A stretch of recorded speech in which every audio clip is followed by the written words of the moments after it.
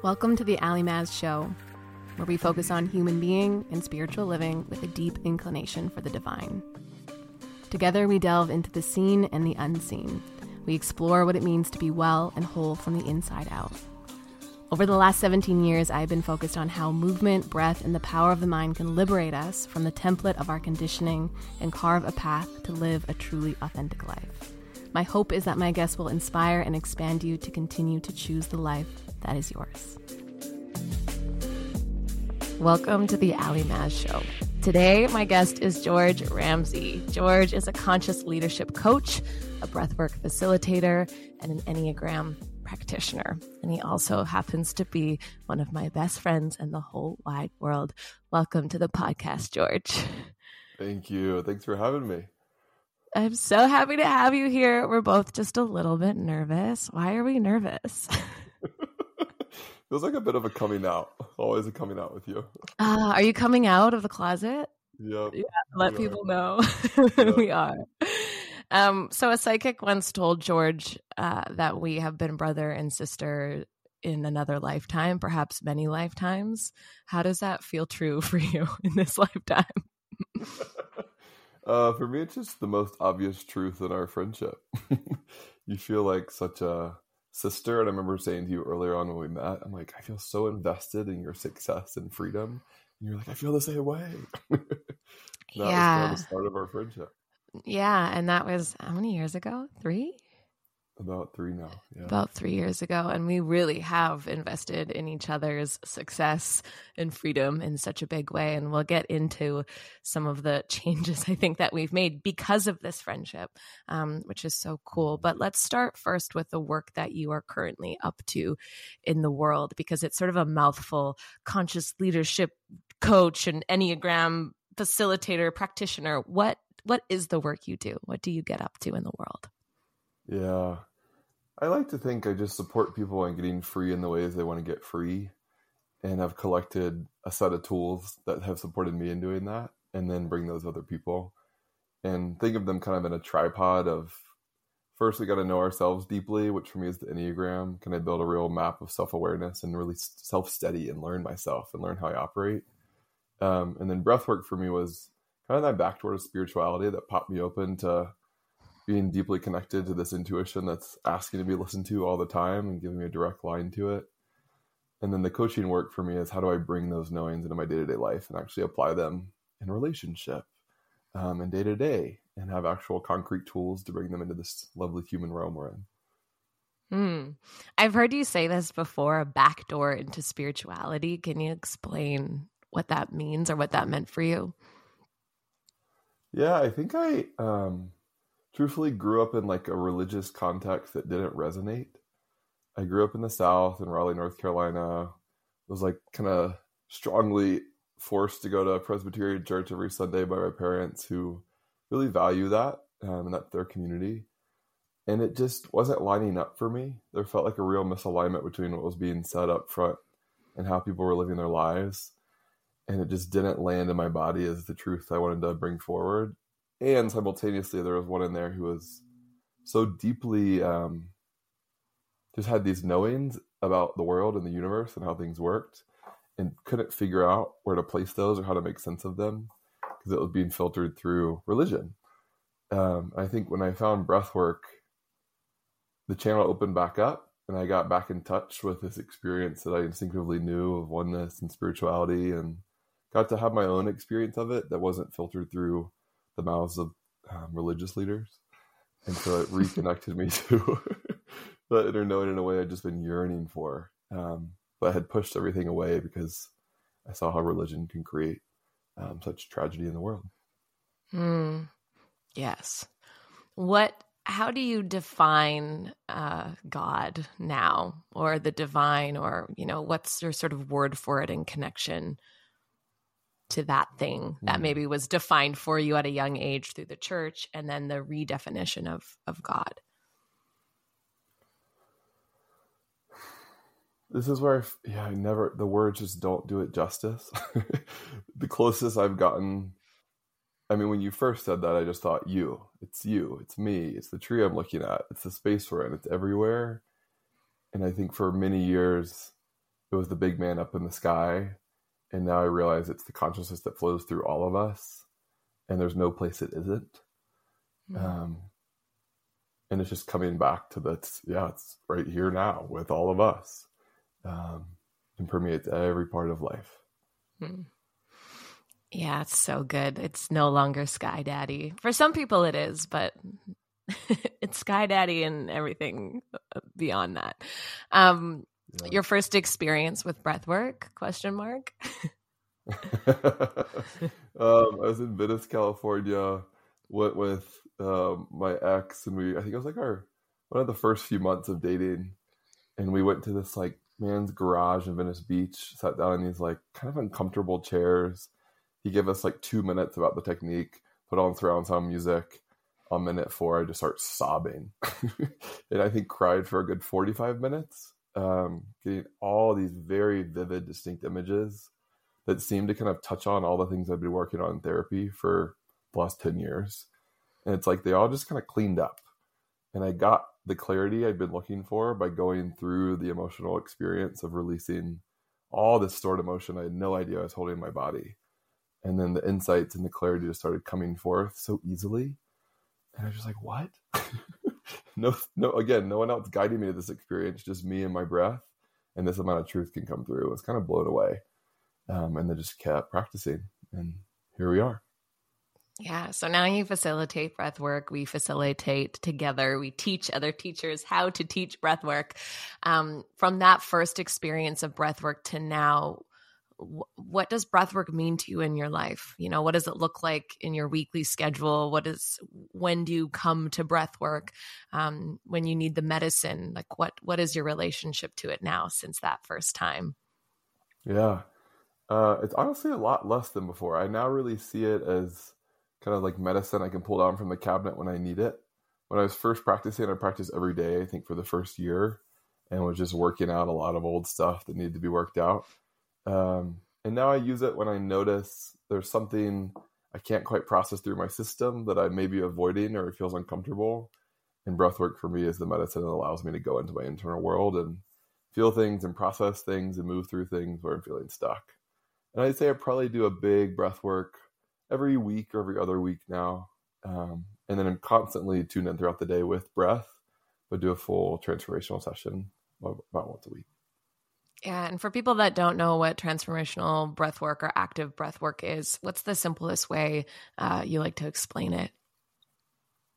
Yeah. I just say it's a 3-part breath you do lying down where you breathe in a repetitive pattern. And when you keep doing that, you drop into this altered state and can access parts of your consciousness you maybe don't get to on a daily basis. And that can look like a really physical experience, a really emotional one, in terms of mental clarity. And you never know what you're going to get, which is why we both keep doing this practice. It keeps giving us gold. Yeah, it's such gold. I shared this a couple days ago on Instagram, but I had a big breathwork practice in Panama. I have been there for a month and was leading a yoga teacher training and then a women's retreat. And I could just start to feel a little bit of the accumulation of other people's energy inside of my own body. And that's really where I turn to breath work is an energetic reset and sort of an internal cleanse, or I think you call it the internal shower. And so I lay down and within, the first 30 seconds, I was bawling my eyes out and I was like, oh, this isn't actually mine. It's just someone else's stuff moving through me. And the ability for breath work to be this non-verbal processing tool where you don't actually really need to know what's going on or name what it is, but it's just moving through you. And generally at the end of breath work, when you stop the active pattern, for me is where I got a lot of visuals. And I just had this visual where my chest cracked open and I could see all these old past versions of myself walking out of my body. And I mean, it was 30 minutes was, from start to finish. And it's so incredible how quickly this practice can just do its magic on you. We say the breath does the work, and it really does. And I love it as maintenance, spiritual maintenance and medicine when you need it. And so, and I doing this practice with you, beside you, teaching it, learning from you has been such a gift, because I didn't really have anything in my sort of spiritual arsenal as potent or as powerful or as efficient as breath work until we started doing this work together. Mm-hmm. And you've got some tools too. So that's a big statement. Yeah, it's huge. It's huge. You've said this before, when you first learned breath work, you did it every single day. And I've heard you say that you would just pick a topic a day. Let's deal with my mom stuff and breathe about it. Can you explain that a little more? I just think it's such a fascinating, hardcore approach to healing. Can you talk a little bit about that? It can be so intense. This is very much my way. I'm a rip the Band-Aid off kind of person. So when I find something that works for me, I go for it.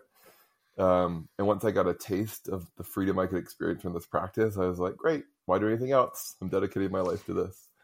I would choose all the things. One way to think about this is to be in full integrity with ourselves, full alignment with what we're meant to be up to this lifetime, not an integrity that's good or bad.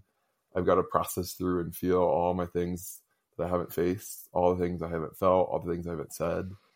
And I had a huge backlog of those that included frustration at my sister of many years of taking up too much space in our family structure. That was my story, at least.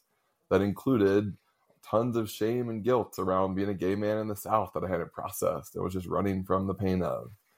That included discontent in many of my relationships that didn't feel like what I wanted, not knowing how to get there.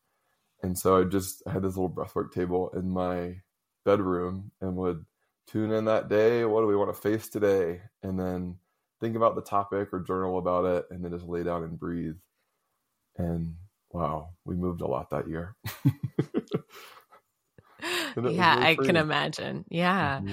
Mm-hmm. You teach breath work to all people, but you do some breath work for gay men groups. And I'm curious of sort of what you found is your own experience as a gay man in the world, using breath work as a tool to move a lot of energy and process a lot from your past. What do you think that breath work specifically gives gay men? Their own freedom back. I think I forget this now because my mind is such a different place to be. But I think about 4 years ago, I was constantly inundated with self-hating thoughts. Like it was one after the other. There was no break in my mind. And I just thought that's how everyone lived. That's just normal. We're just running around hating ourselves, being really critical, talking about our bodies poorly, talking about our potential poorly, shaming the ideas of what we want to bring through in the world. And I got a break. Those thoughts got interrupted when I started doing breath work. And I was like, oh, I can actually clean up this mental space so it's a hospitable environment to exist in. Radical. And I don't have to wait for someone else to do that. It's me taking back the reins of this is my mind, body, heart, and I'm going to clean it up. And I think the unfortunate reality, and this has gotten much better in the period we live in, but for gay men, any member of any group that's been told they're less than or been oppressed in any way, that's in the air. And to not let ourselves continue to be exposed to that means to kind of reclaim our own healing and take responsibility for our inner worlds, which is the thing we can control, and how I relate to those external forces. So it really was kind of a reclaiming of my own power and ultimately my own freedom. Yeah, I mean, I'm not a gay man, but I was a teen girl. And we talk about this a lot, sort of the parallels in our work when I work with teenage girls and in you working with gay men. But you touched on something really profound in that, the self-hatred that is just sort of in the water and we don't even recognize it until something breaks it up. And that was what yoga was for me. I was like, am I my own worst enemy? ? Oh, who is the one thinking these thoughts? And in my work, I talk a lot about ending the war within, and we see a lot of war without currently and always have. And often that can make us feel incredibly helpless. And what do I do? And how do I change the world? And the answer always remains end your own war, end your own violence within. what has that looked like for you? So 4 years ago, the self-hating thoughts are coming in, breathwork starts to break it up.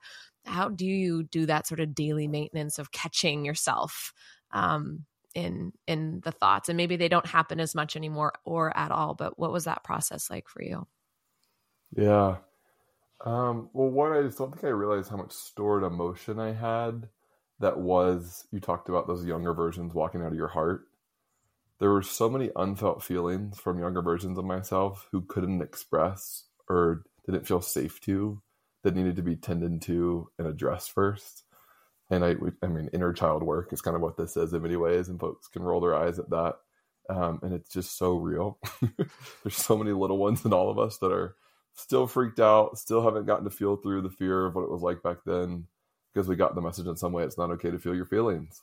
Yeah. And so I think it's going back into all those ones and letting them fully express in the safe container that is you as an adult, saying it's okay to feel this. So that's one way. And then two, you've helped me a lot with this. Just can I retrain my mind? We are so deeply programmed to send mean, hateful, critical thoughts through our minds. And the new thing I've been on with a lot of my clients too is using some good, healthy anger. And you're teaching this way too more and more, which I love. But we've got to have a stop. And if we don't have access to our anger, we don't have a clean no.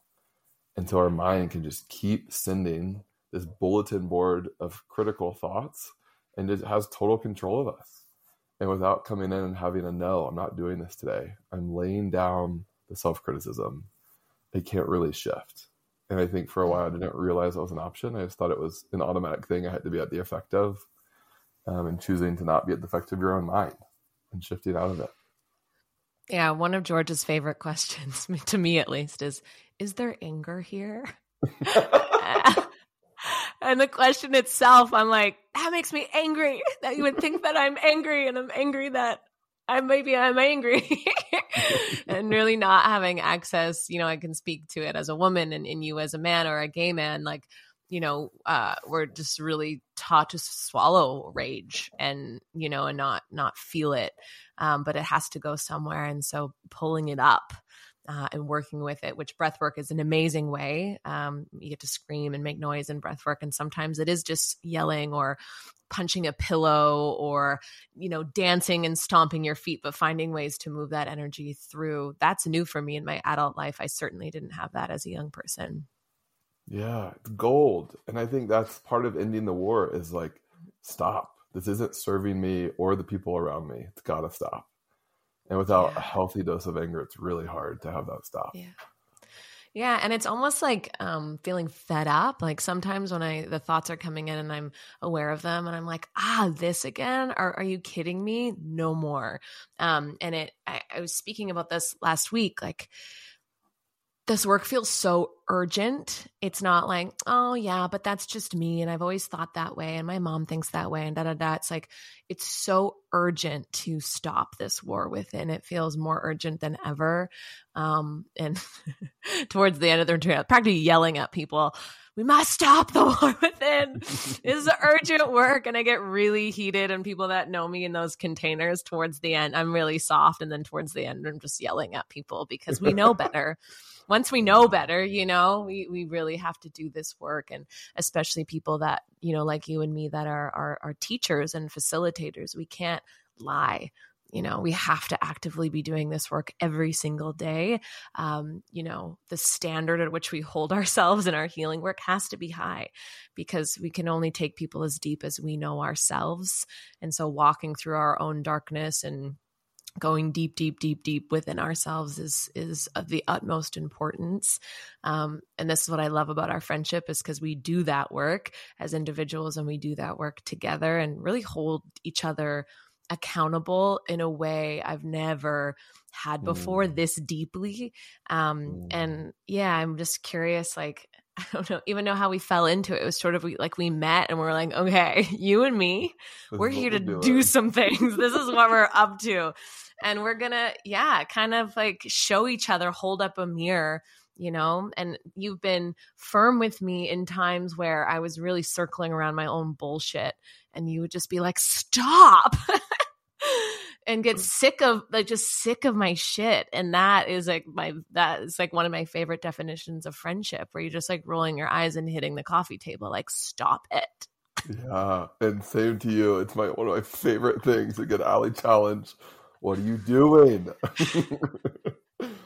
And it's such a gift. I'm getting teary. I'm so grateful for it. It's such a gift to be in a friendship with that level of love, where the love can bring that kind of challenge of like, come on, rise to the occasion. That's what we're here to do. Yeah. Yeah. And move with the urgency. So when we met, we were working together at a company. I decided to leave, you decided to leave. And then we got really serious about our dreams. And, we'd go swimming at Venice Beach and we'd be in the water and I'd be like, well, I want to feel this way. And you'd be like, I want to feel this way. And now we're like smack dab in the middle of those dreams. Wow, that's so true. Yeah. So many conversations on the beach. First, very stuck. And then dreaming, and now they're happening. Oh, that's so true. We go so fast, I think I don't stop to realize that enough either. Like, totally. No. Totally. Yeah.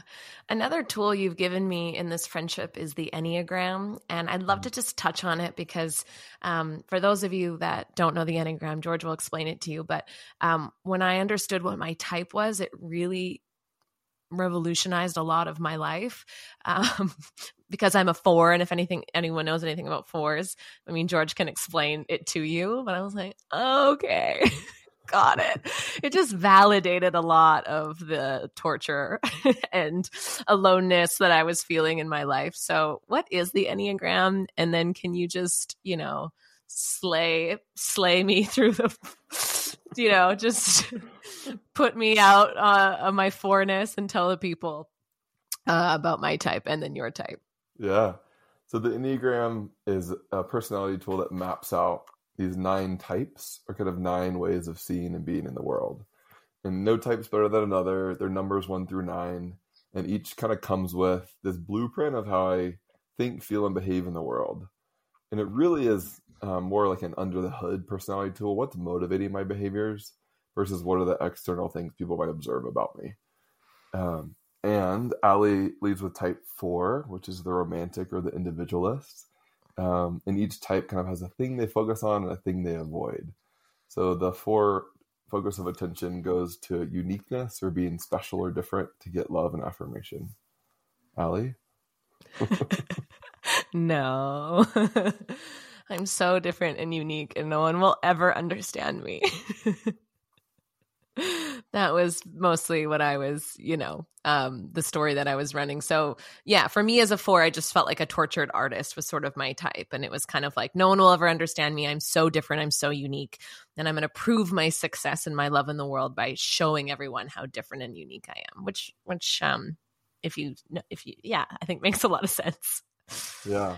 And the beauty of the type is you are beautiful and unique. It's just the type gets fixated on always being that way, which then creates the lack of freedom. If I'm fixated on having to do this, then it becomes this compulsive thing versus I can just rest in I'm unique and everyone else is unique and still bring forth my authentic magic, which you're doing.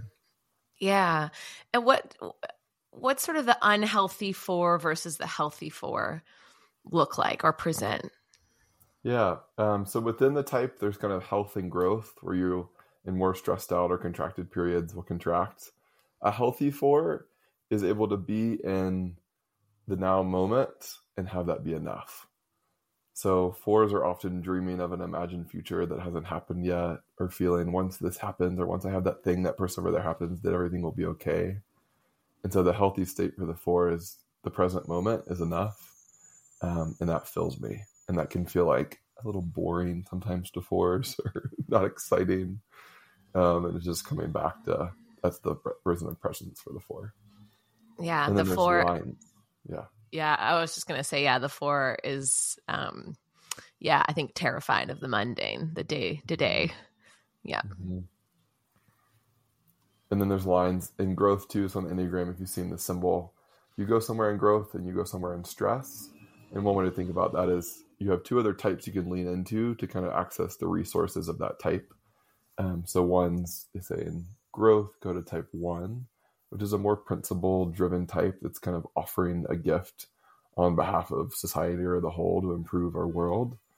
And then when 4s are unhealthy, they can really quickly snap to 2, which is the helper, and they get fixated on the needs of other people.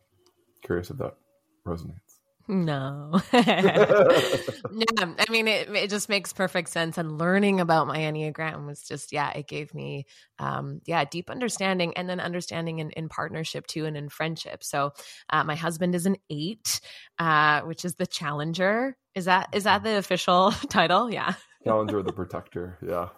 Yeah. And his company actually uses Enneagram as a leadership tool, so it's been so interesting for us in relationship to work at knowing our 4-ness or our 8-ness. And then George is a 9. And I'm curious what your understanding of learning this, what it did for you, understanding your 9-ness. Gosh, I'm still like, even this morning I was learning around this. I've been saying the Enneagram, I think now for like 7 years, and truly it's a daily insight still, which is why I love it. My 9-ness is kind of set up to go seek harmony, and in doing so avoid any conflict, and also forget what I'm up to in the world. So there's this incredible like self-forgetting nature to the type, where I can just kind of blend into the environment and almost become invisible. One of my like longest term friends told me the other week, she's like, yeah, you used to hang out in friend groups and you just wouldn't say anything. You blend into the wall and you leave, and I have to be like, I promise he has a personality. There's something in there. But 9s have this way of kind of going invisible. So for me, it's a constant coming back to, I add value in the world. My contributions matter, and I can show up and give them freely. And what does 9 do when it's in its sort of unhealthy state? We go to 6, type 6, where we get up into our heads, get pretty anxious, and then start kind of spinning on future scenarios of what could go wrong, which you've probably seen me do many times, and just like a fun mental spin. And in health, we go to 3, which is where we kind of get more into the spotlight, bring our gifts forward, pursue our growth, and prioritize ourselves. Yeah. Yeah, I hope that I've helped you do that. I'm always like, George, bring your gifts to the world. 100%. Yeah, step in. And that's so patient for me when I get stubborn and kind of pulled back. Come on. Even this podcast interview. Come on out. Totally. So I'm very grateful for it. Yeah, share with the world. You just have such deep embodied wisdom. And it just sort of pours through you in a way that I've never seen before. And I know that you are this safe space for so many people through your coaching and your teaching. And you might not know this from maybe if you're watching this video, George is 6'6". He's a big boy. And you just have this steady, calm, embodied energy, and to be in your presence is such a gift. Oh my gosh. But you're not in the world maybe as much as you used to be. You live in Asheville, North Carolina. You're a man on the mountaintop. What does it look like coming from, Venice, California, and the life you had here to this shift, and what sort of prompted that shift for you? Oh, yeah. I've been in a big transformation this last year, which you've been such a supportive friend in. I think the truth is probably about a year and a half ago in my daily meditation, I just kept getting this nudge of, you've got to let it all go. And it showed up every day, and I was like clinging to the life I had. And there was a deep knowing in me that to actually go deeper in this work, I had to let it all go. The external circumstances of my life just weren't lining up with what my soul wanted anymore. And it was really scary. I left a job that we had together. I left a relationship. I left the city I lived in, all kind of in like a 2 to 3 month period. And my human was like an incredible amounts of fear. And simultaneously, there's this deep knowing coming through me around, we've just got to set things up differently. And so I moved to the place I always have really wanted to live and kind of as my spiritual home, the Blue Ridge Mountains, Asheville, North Carolina. And my soul is so happy here. And I can just like spread out and have space and be in nature and have room, not be in a cramped LA apartment. And my life's really simple now. Like I really took out all the distractions I had been distracting myself with, and I've been slowly reaching for those over the year, and then being in practice of what does it look like to actually let them go one at a time, to really see what wants to come through me. and we're in it. It's a live process, but it's been a really fun transformation and challenge to myself to just kind of completely reset and then intentionally add back in what do I actually want, and not what are others expecting me to do or what others want for me or what wants to come through this body over here. Mm. Yeah, it was so cool to witness you in that. And it happened really quickly.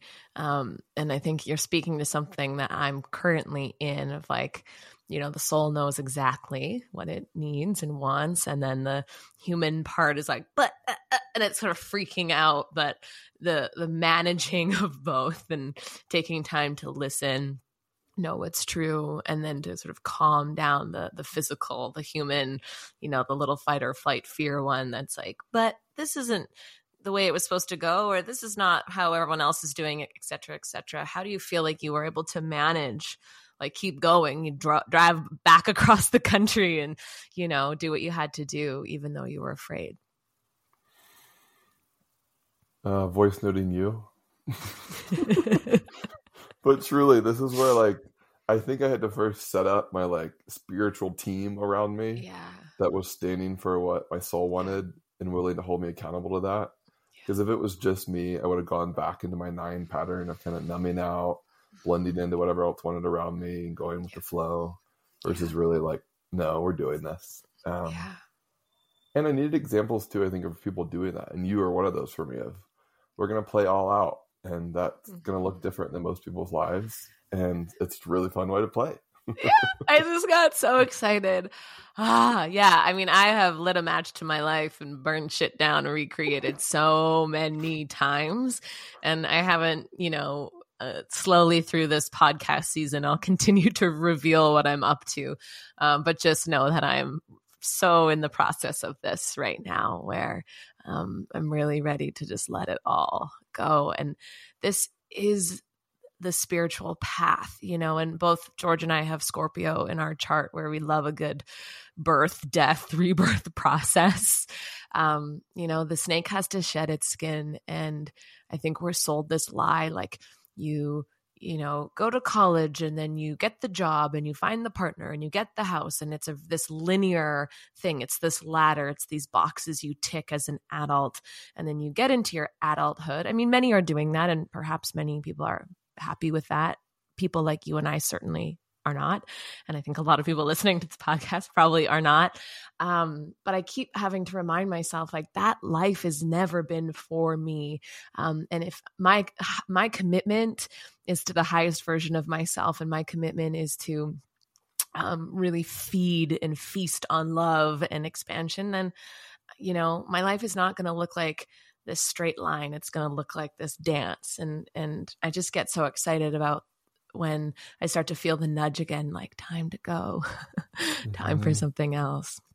And it's time for me. And, it was time for you when you moved, and in how rapidly things fell into place for you and aligned, and you found the house and you did it. It's like, that's how we should be living. It's like, that's what happens when we're in alignment. Everything shows up the way it's supposed to. And I just saw that in the coolest way. It was like, boop, boop, boop. Here's my new life. And it's the one that I've always yearned for, and the one that I knew. And it just makes so much sense. And there's just no questioning it.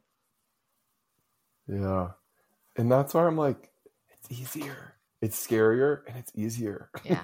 The way things lined up that quickly, I was like, okay, not much efforting. And now I have most of what I really want, which is really exquisite. But it took, can I face my biggest fears? Which for me, honestly, was like, am I willing to be totally alone?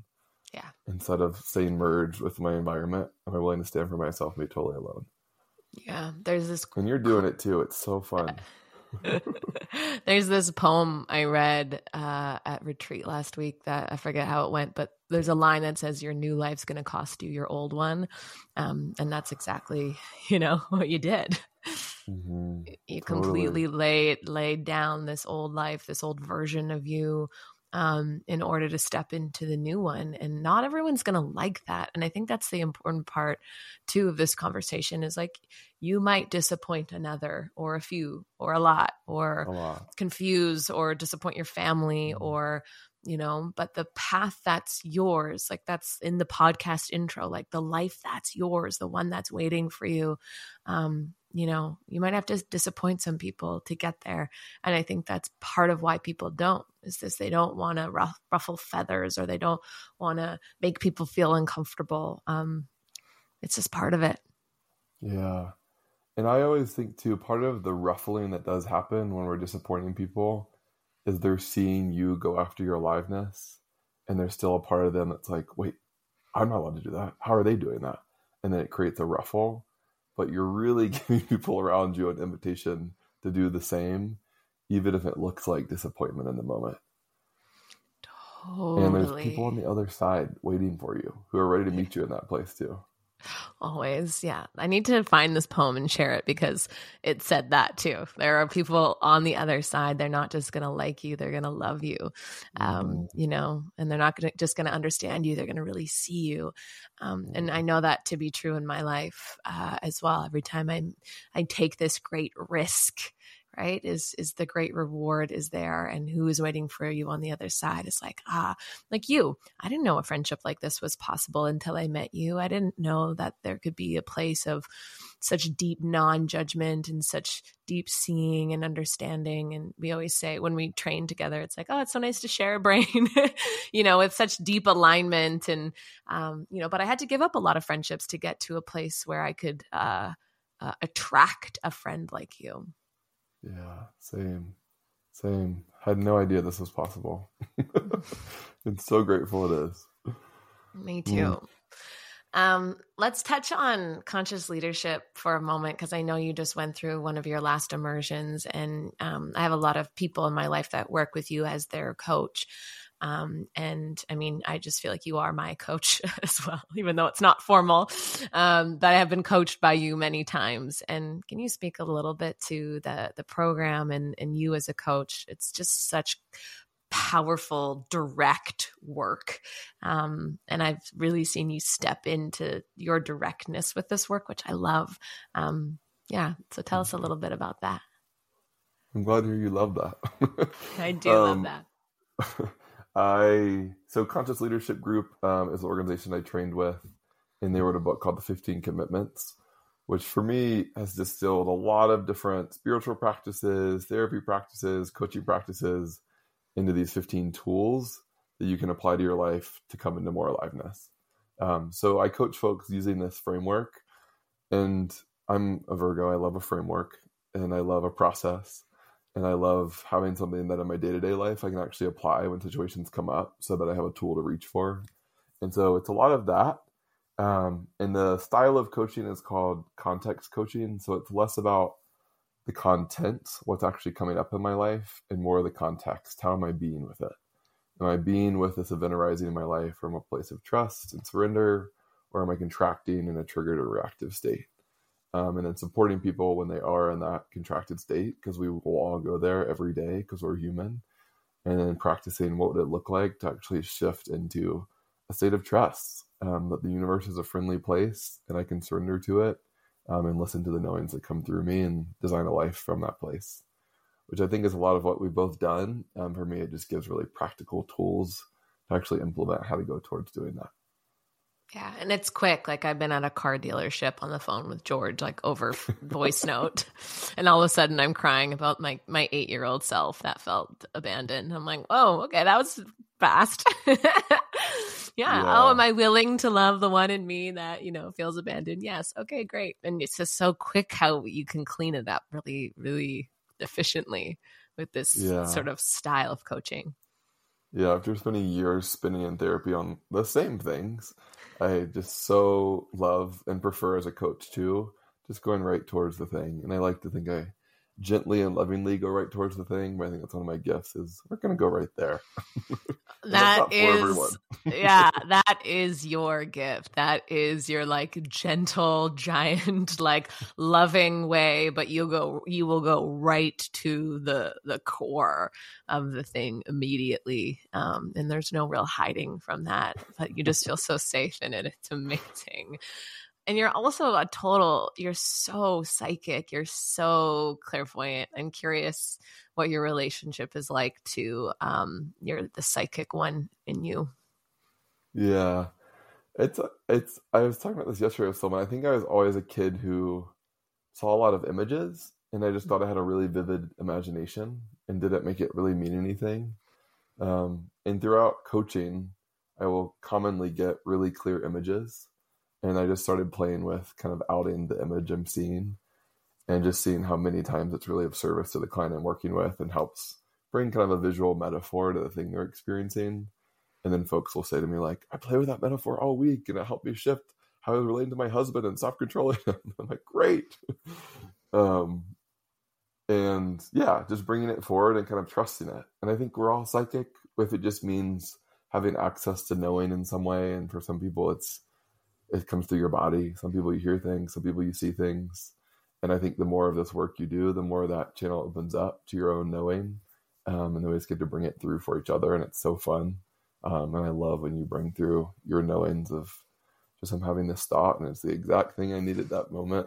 Kind of the best way to be supported, like on demand by friends too. From Yeah, it's amazing. It's been so fun to practice that with you of like, oh, I'm hearing this, or I think for you, it's maybe more visual. For me, I hear it more. It's like, oh, I'm just hearing this thing, or, I'll say something and you'll be like, whoa, you're a psychic. I was just about to tell you this, or it's so fun. And I see you do it in a training context too. When we lead our breathwork training, someone will be talking and kind of going off and you'll just sort of pause them and just drop this thing and people go like, whoa, how did you know that? Or how, like, it's the perfect thing in the moment. And it's been so amazing to watch you do that and watch you bring it in and really trust that voice that's coming through you. Thank you. It makes the work so much more fun. So we're not just doing the same repetitive things. We're bringing through present moment knowledge that supports the people we're with, which I think is what we're really up to. Yeah. Let's talk about breathwork training, because I think it's sort of a part of our dharma and purpose on this planet. When we met, I don't know, I always felt like, okay, we're going to do something together. And it really feels like just the beginning. But both you and I have been teaching breathwork for a while, guiding groups, one-on-ones, etc. And seeing this world of breathwork sort of blow up in a big way. It's helping so many people, but there's sort of trainings that are these quick little blips and people are going out there we were like, whoa, people need a little bit more of the science, the energetics, the space holding, the trauma informed cueing. And so together we created a training with our friend Elsa that just, I think, is really encapsulates all of the elements that people really need to feel really confident in facilitating breathwork, because it's such a big experience. So, let's talk about it. Yeah, absolutely. And you're right. We've Ellie and I think, total study with 5 different breathwork teachers, and just for years kind of reflected together on, oh, I like this piece and this piece is missing from this one. And here's, as we train people, realizing what they really need. And then here's what they need to actually bring into the world. And here's the feedback they might get. And spent a lot of time thinking really thoughtfully about the ideal sequence to do that. And the fun thing is we now have results. I just heard actually last week from Latour, who was in our first training. He led a breathwork group for a men's group, and the result was 10 out of 10, nailed it, from a participant in the group. And they were just obsessed with exactly how he did it and said it was a perfect experience. And people dropped in really deep. Yeah, we're so proud of all of our trainees. I just had one of them, Jen, who owns a studio in Toronto, Vibe 10. If you're in Toronto, go to her breathwork class. Such an amazing human. And I just think that people come to breathwork for a lot of different reasons, right? Some people will come just sort of for the more performance, biohacking. I want to hold my breath for a really long time, kind of that type of outcome, which is, there's nothing wrong with that. It's sort of the way I relate to like when people come to yoga because they want to stretch their hamstrings. I'm like, what a great opportunity for you to do that. You can have that. And then slowly over time, the practice surprises you where like you were speaking to. The practice interrupts, the self-hatred thoughts, or you start to get these deep visuals, past loved one whose past is visiting you. You feel a deep sense of love. Someone at the retreat last week after breathwork said that is the best experience I've ever had in my entire life. Like that moment was the best moment of my life. So teaching people how to facilitate anything from, expand your lung capacity, alkalize your blood, boost your immune system. The physical aspects of breathwork are truly profound and absolutely amazing purpose or reason to do breathwork. But, and we speak to that.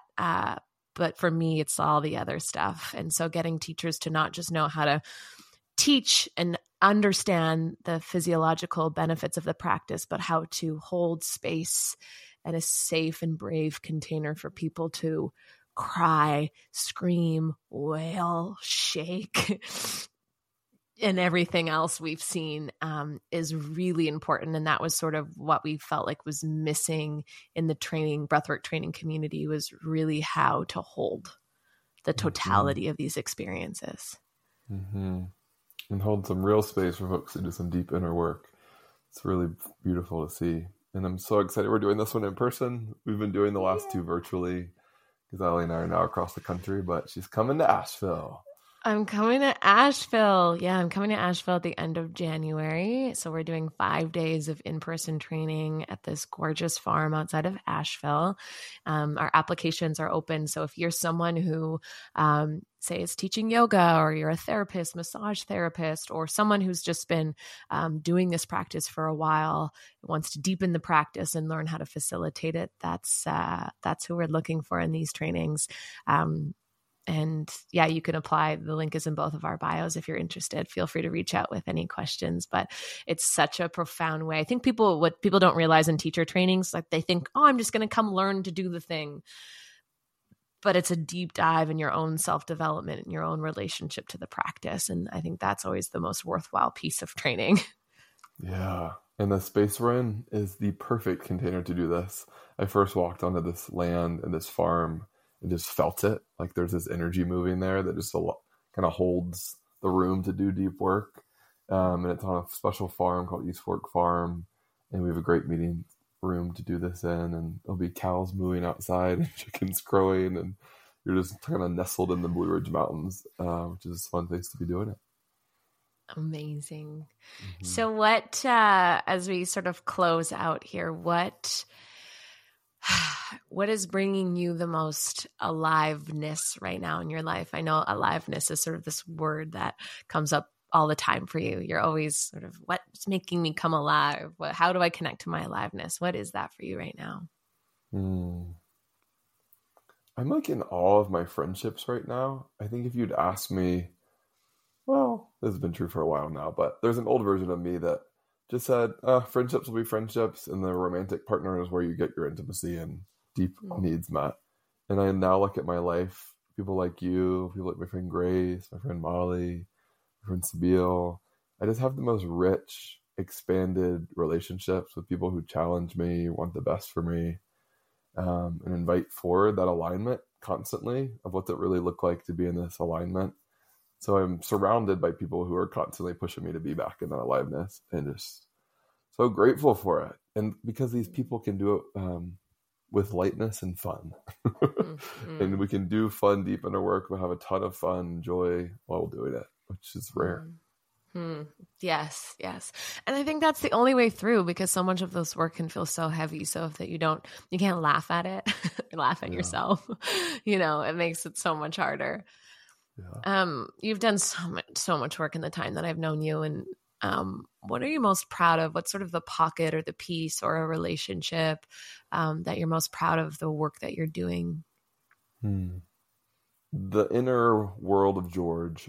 I think just that shift. There was like a really scared, timid, self-hating inner voice that existed in here for such a long time that kept me in my own cage.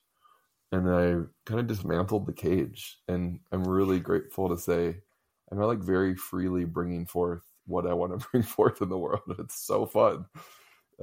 including yesterday of just like pitching a new offering to this team I'm supporting that's doing incredible work, anti-poverty work in the world and meeting their needs. And I'm just getting to follow impulse in a way I never have before, and then getting to support people in doing the same. And I just love working with folks one-on-one right now and supporting them and figuring out what that looks like for them too. Yeah. And if people wanted to work with you, I don't know if you have any more space on your roster, because I know you're quite full. What does coaching look like with you? Because I know you're sort of combining all of these different elements. So if people wanted to work with you, how do they do that? And what does that look like? Yeah.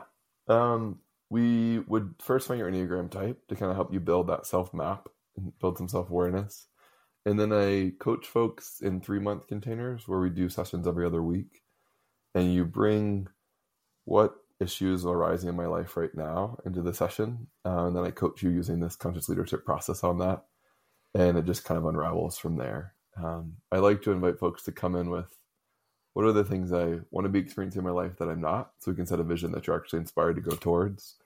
And then we start getting into all the things in the way of you doing that and really emphasizing what does the most alive version of you look like too. Yeah, that's my favorite question right now. What does the most alive version of you look like? Yeah. I feel like, and this is maybe my 4 coming out, because I just had this most alive version of myself in Panama, dancing in the moonlight in the water. Now I'm back in LA in the mundane, and I'm like, womp, womp.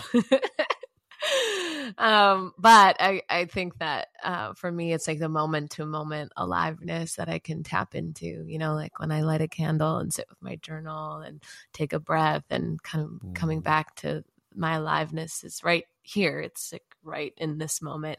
It's not over here, and it's not last week, and it's not, you know, it's right now. So that's just such a beautiful guiding question for me personally to get out of my own way. Mm-hmm. And that's a healthy 4, everyone. Yay. So the thing that's on my mind as we close is I was thinking like, George has taught me so much in the time that we've known each other. What is the greatest gift that George has given me? And the answer just keeps being like, you've given me. Like, that's the answer. It's like, you've brought me back home to myself, and we're certainly such a massive part of reminding me of who I am. And so that is the gift that you've given to me. And I think that's the gift that you give to the world, is you give people back to themselves. So thank you for being my best friend and brother in this lifetime and many lifetimes. And thank you for the work that you do in the world, because, you know, that's my Girl Vana slogan is, the world needs you to be you, right? Everyone has a unique gift and offering and essence. And that's what the world needs is for everyone to turn back around and look at themselves and say, yeah, I'm someone worth knowing. I'm someone worth living, and giving my gifts to the world. And so thank you for being a person that helps walk people home to themselves. Thank you. And thank you for being willing to risk it all so that one can live in her full expansion. It's so fun to watch. In the whole month Allie's been in Panama, I'm just like watching her teaching from total presence to the community she wants to be in and the space she wants to be in, and living the dream that soul knows she can live, and just like giddy with joy that you're doing it with such ease and flow right now. And we're willing to risk it to get here, and now bringing your wisdom through on this podcast. So just constantly cheering you on, and thanks for being willing. Thank you. I love you so much. Love you too. Thank you for this. I'm going to press stop, but thank you for being here. And I don't know how to end podcasts. This is my first podcast interview. So, but I'm sure there'll be like show notes and, you know, ways people can find George and things like that. So we'll get all that up there so you can find George and be changed by his work. Thank you, Allie. Bye, George. Bye.